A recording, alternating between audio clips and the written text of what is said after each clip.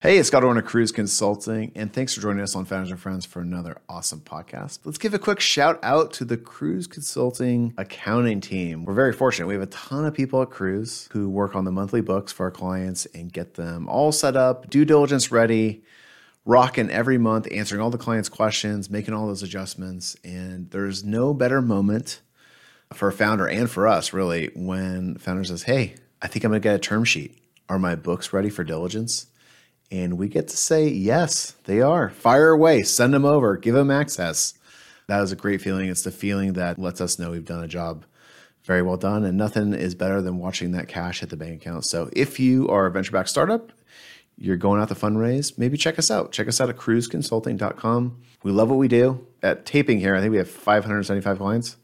Clients raise over $1 billion this year. So we know what we're doing. And hopefully we can help you be successful in your fundraise. All right, let's get to the podcast. Thanks.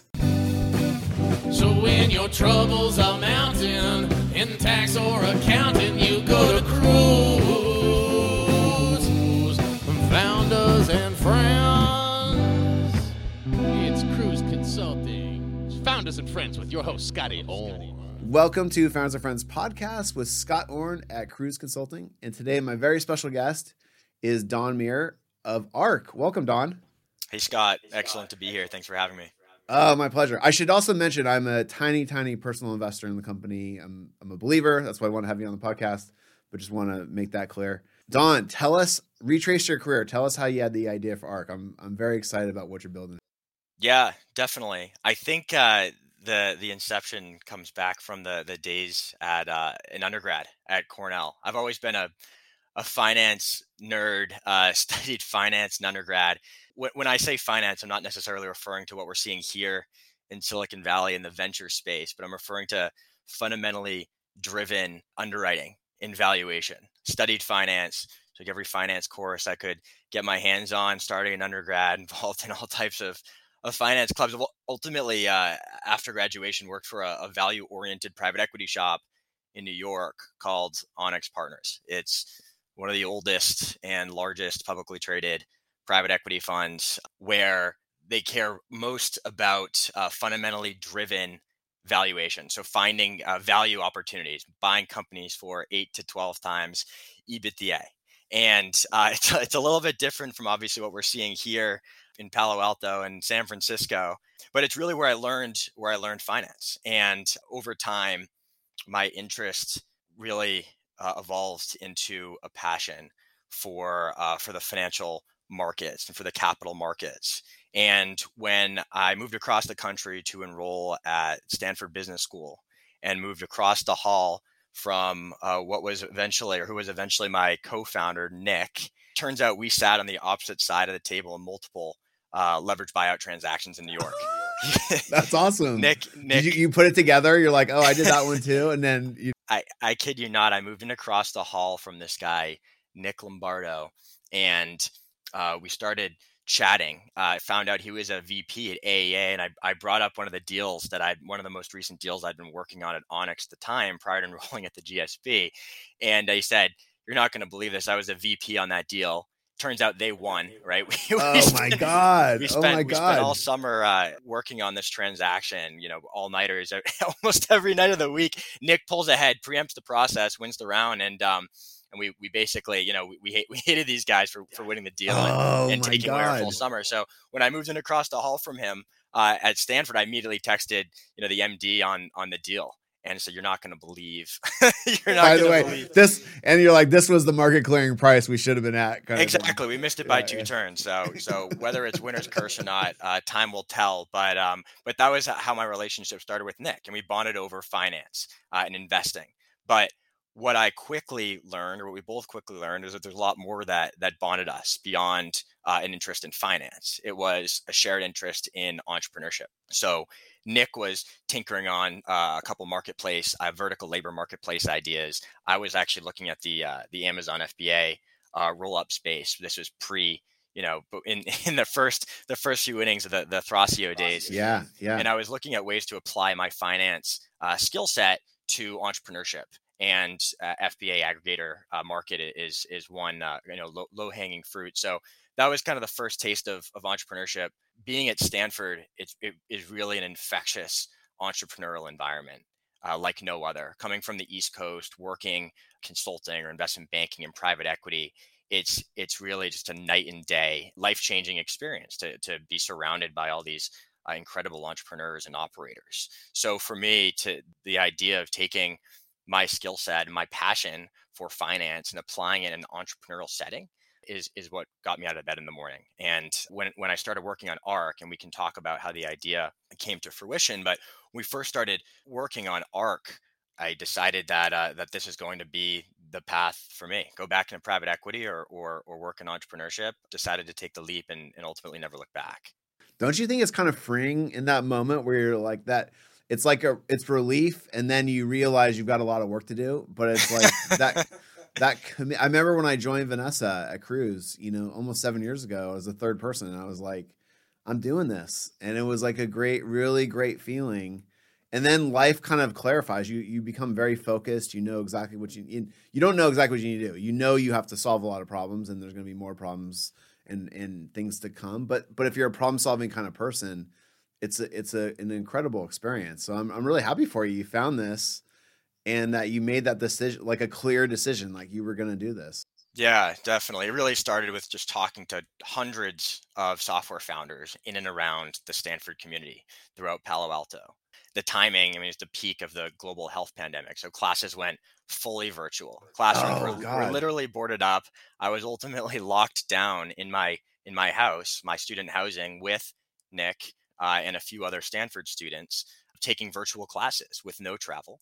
And really nothing else to do besides work on ARC. And so, we would dial into our classes in the morning and work on ARC throughout the entire day and all night, talking to Stanford alumni and founders in and around the Bay Area. And it was really from understanding their major pain points as it pertains to capitalizing their business that the idea for ARC was born out of.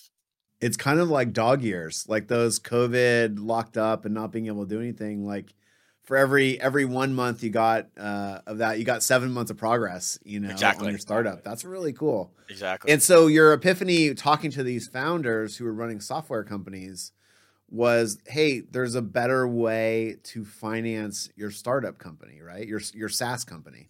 So bridging the experience in New York with the conversations in Palo Alto and Menlo Park, the idea is working in investment banking and private equity. Nick and I, we raised billions of dollars of capital to finance large multi-billion-dollar transactions. Yeah. And we saw how the processes at the late stage are extraordinarily slow and cumbersome, manual, offline. There's literally armies of investment bankers and credit analysts who plug in to understand in a very backwards looking manner the fundamentals of a business. Yep. And moving to Palo Alto and then ultimately to Menlo Park and meeting with all of these early stage founders, we saw two things. One, non-dilutive capital just wasn't available to these founders. They either didn't know it existed or they didn't have access to it. And so they thought that venture capital and selling an ownership stake in their business was the only way to fund their growth. Yeah.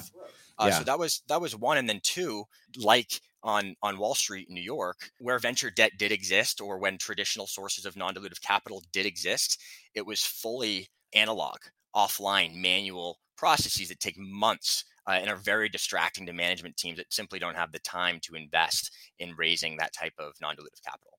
I have a couple comments on that. The first one about how venture capital seems like the only way to do it.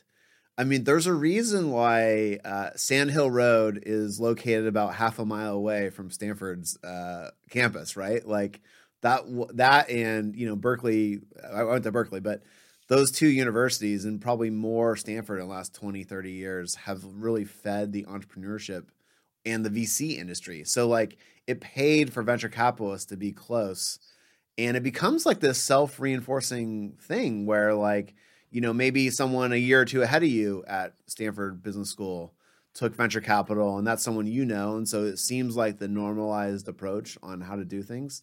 So you're totally right about that. In debt, like for the audience, I used to work in debt. I was a partner at a venture lending fund. I know all about it. And it's just a lower profile thing. And in the style of venture debt, which we'll talk about later, is more of a follower tool. It's a tool that follows the VCs. Right. And so the venture debt folks are not going to be out in front that much either. And so I think it's really interesting that I bet you there was, if you polled your classmates at GSB, you're probably right. Like 70% of them didn't even know there was, or 80% didn't even know there was like a debt component to venture capital and that it was even possible. And VC is the largest distribution arm for venture debt, and they have proprietary relationships where introductions are made to portfolio companies. They follow on with the same VCs. The reality is, when I think of finance, I think of fundamental valuation and investing and analysis of cash flow. And that's exactly what we're doing. And we're doing it faster and better with technology. So rather than following on to a venture capital investment, we can look at the fundamentals of a business. We can look at trailing historical cash flow, how it's trended over time relative to gross margin, to revenue, to month-over-month growth, to net revenue retention, logo churn. We can look at these metrics in a fully automated manner and come to programmatic funding decisions and deliver the capital to startups through consumerized enterprise technology experience that founders have come to expect in every other aspect of their business. So I think there's really two disruptive components to this product. One is the financial product itself, which is converting future revenue into upfront capital, and the other is delivering it in a seamless consumerized enterprise technology experience. I love it. And you're making it like on that second point, the consumerized kind of the experience that everyone wants to have, like the Facebook, Google experience, but you're bringing it to a world that's pretty slow. And you used the word analog earlier, which I would totally agree with. Like very analog, very like when I was at Venture Debt, I would do a phone call, do a meeting, write something up, go back to our partnership. Very kind of qualitative underwriting. We would definitely look at the financials and cared about the financials, but a lot of it was like, where's this company going? What's our vibe? Does the management team know what they're doing? Who's the syndicate? All that kind of stuff.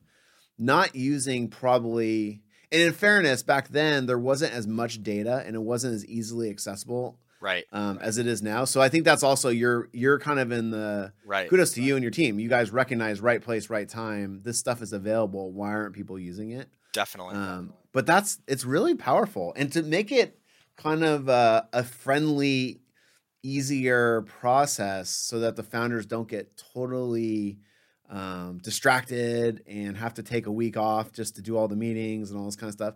Like that's actually pretty valuable for them too. Oh, absolutely. And the goal is to make it as frictionless as possible. So it's not structured as debt. We are not a lender, right? We're advancing a company's future revenue, pulling it forward to time zero so they can use it to inject in the business today to accelerate growth or extend the runway ahead of their future funding round. So that we don't have the same covenants and liens on assets as a traditional lender would take. I was going to ask that. So when you're doing, maybe kind of walk through some of the details on the product. Like one thing's very clear when you're on the ARC website is it's focused on SaaS, software companies, the same companies that you interviewed to come up with the idea, right. That sounds like a conscious choice. And then what are some of the, is it for seed stage companies? Is it pre-investment? Is it for Series A? Or does the VC round even matter because you're not really paying attention to the equity capitalization anyways? Yeah. So the one real eligibility criteria for our core product today is that you're revenue generating. So we're purchasing the future revenue. We're pulling that forward and giving it to companies today to invest in the business, to invest in growth without dilution, without debt. So that's really what we look for. Now, when a company onboards with ARC, they get two things. First, they integrate their back end, their financial stack in the back end. So think banking, billing, accounting, API integration. Sometimes additional data can be integrated to make a more educated underwriting decision. We take that data and we run it through our fully automated underwriting model. So instantaneously, we're producing a preliminary ARC score. Now, wow, that's cool. That's super cool. It's a fully automated process. We use machine learning data enrichment to strip out financing from operating cash inflows and outflows from the banking transaction data. So we look at 24 months of banking data. We pull out financing charges, inflows, so capital injections from equity or debt investors, interest payments, and we get a true sense of net cash burn for the operating cash flows of the business. So using that versus cash on balance sheet, net of other debt obligations, we can get a sense of the true runway of the company. And that gives us a comfort around, will this company be around in 12 months to ultimately earn the revenue that we're purchasing? Will it be a viable entity in 12 months' time? That's a check in the box. That determines sizing of the Ultimal ARC Advance. The next component is what we're calling the ARC score. It's analogous to a FICO score for a consumer in that we have about 40 metrics that we benchmark a given company against. We look at gross margin, month-over-month revenue growth. We'll look at, of course, net cash burn and how that's trending versus top line growth. We'll look at net revenue retention and customer level concentration. I built V1 of this underwriting model myself, and then we have a world-class engineering team who automated the process and built it into our technology. So we'll produce this ARC score in a very automated manner. We'll convene our underwriting committee to the extent it's a large check size. So our average check is getting close to $1 million, and we'll do a quick, sanity check with our underwriting committee. And then within 2 business days, we make the capital available to a startup. Wow. So it's up to $1 million. That's a big check. And it sounds like you're kind of highly focused on like that 12-month timeline because you're essentially pulling their revenue forward.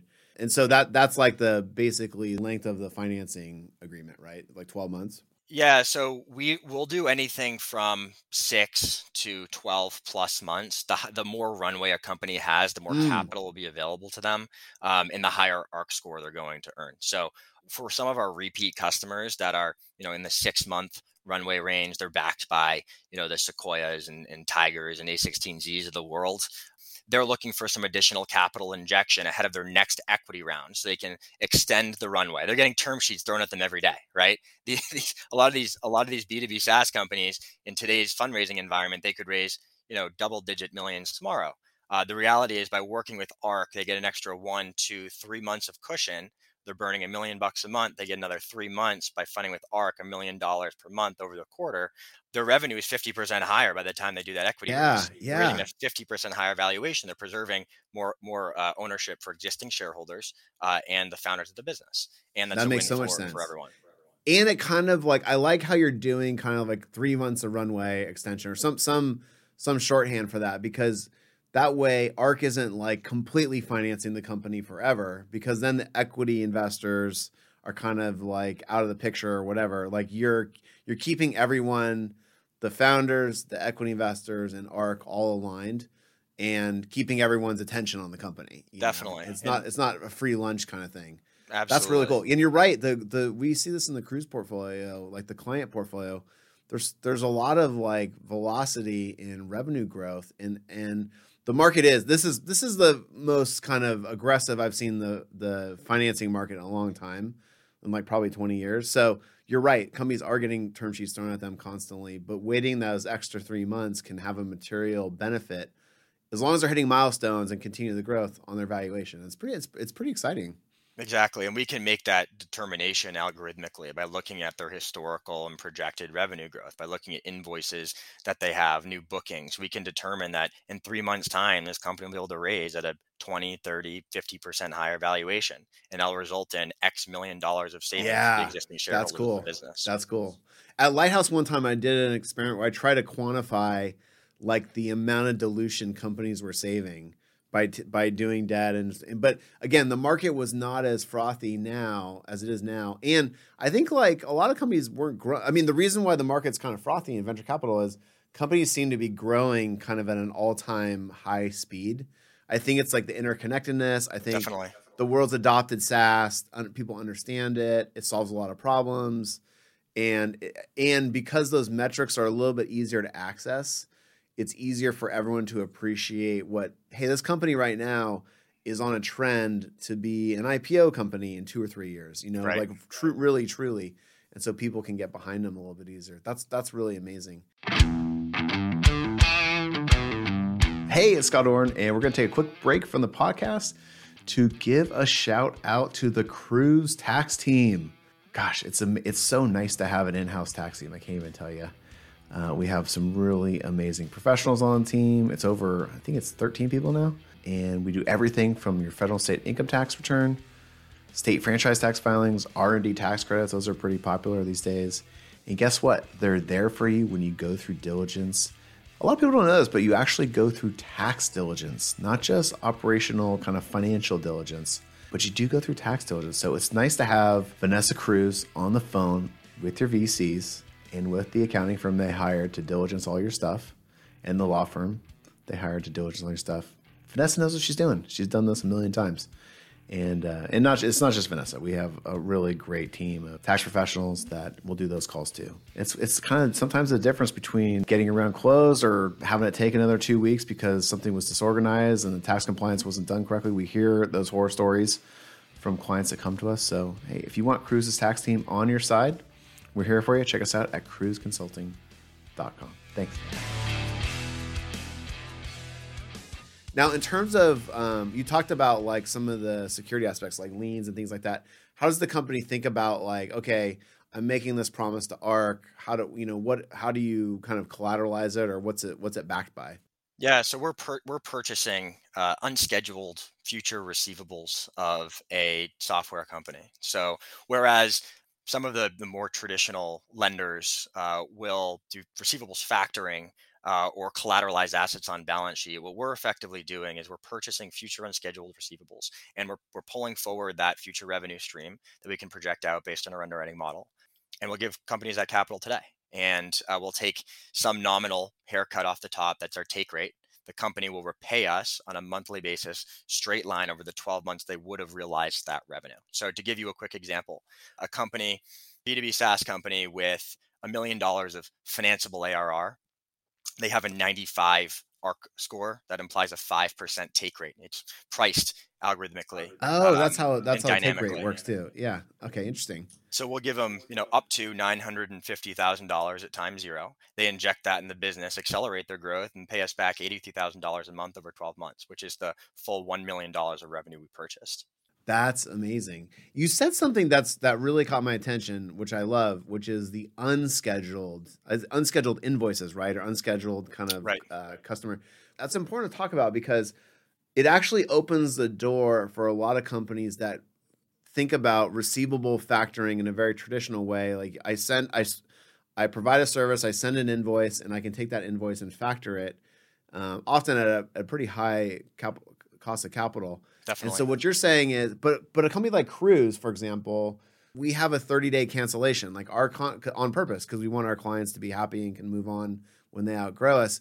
And so we don't have like a 12-month contract to factor or finance, right? We have unscheduled invoices. Like that's the rest of we're recording this in January 2022. The rest of 2022 is just unscheduled invoices that will go out on the first of the month whenever we're supposed to get paid, that kind of thing. And so you're opening the market. I think this is really big. Like you're actually making this available to companies that have high retention and know they're going to have their customer base, but haven't actually sent that piece of paper to the client commemorating that they owe them money. Does that make sense? At ARC, finance is in our DNA. We went to market very intentionally, lending off of our balance sheet, spinning up a large credit facility and owning the relationship end to end. We want to own the customer relationship. We want to understand your business inside and out so we can get comfortable not doing traditional receivables factoring, but literally pulling forward future receivables that aren't necessarily scheduled yet and advancing that capital today because we believe in you.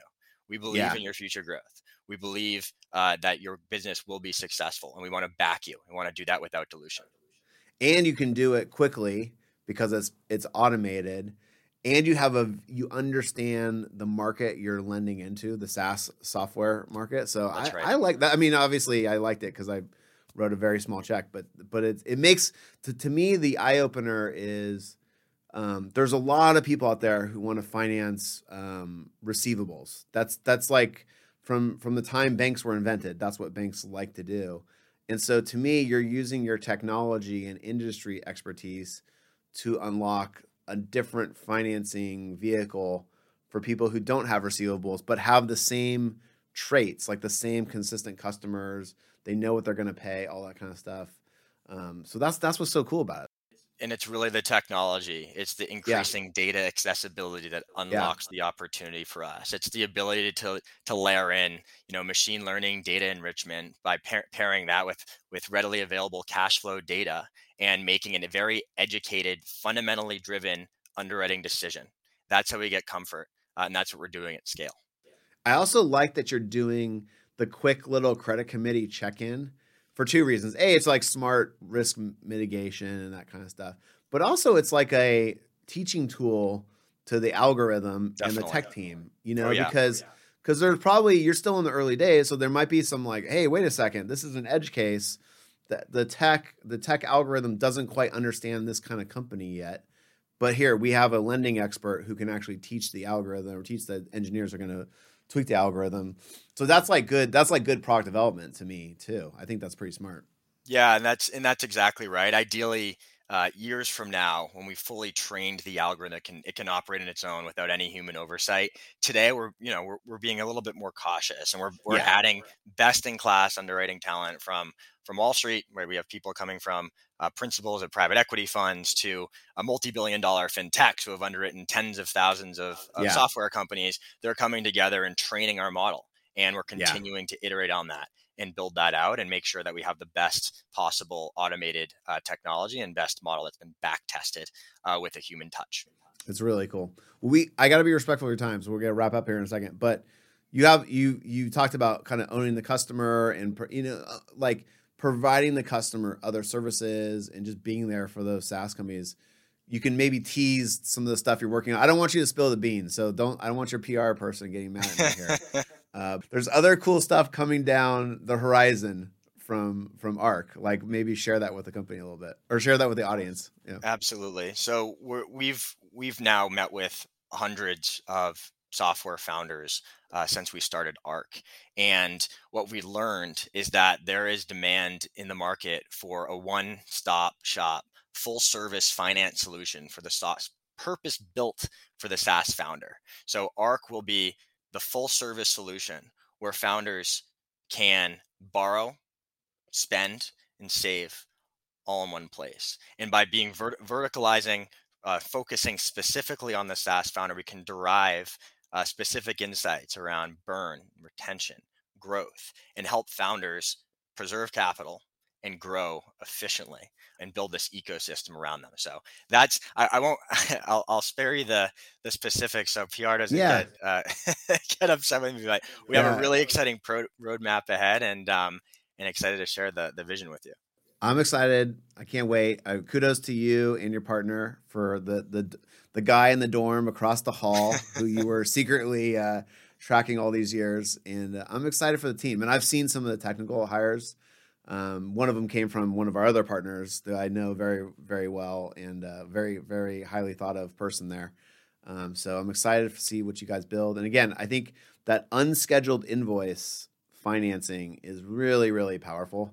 And kudos to you for just recognizing the opportunity. And then again, taking the leap and committing to it. So maybe tell everyone where they can reach out, how to get a hold of Arc, how to get a hold of you, if they want to be a partner, if they want to try out the service. Definitely. So check out our website, arc.tech. You can onboard in literally sub 5 minutes on average, and we can turn around funding terms in 48 hours. Definitely add us on LinkedIn, Arc Technologies, and follow us on Twitter at JoinArc. Awesome. Don, thank you so much. Give my best to the team. Thanks for coming by. I appreciate it. Will do. Thanks for having me. Great to see you. Have a good one. Bye, buddy. Bye. So when your troubles are mounting in tax or accounting, you go to Cruise. Founders and friends. It's Cruise Consulting. Founders and Friends with your host, Scotty Ohm.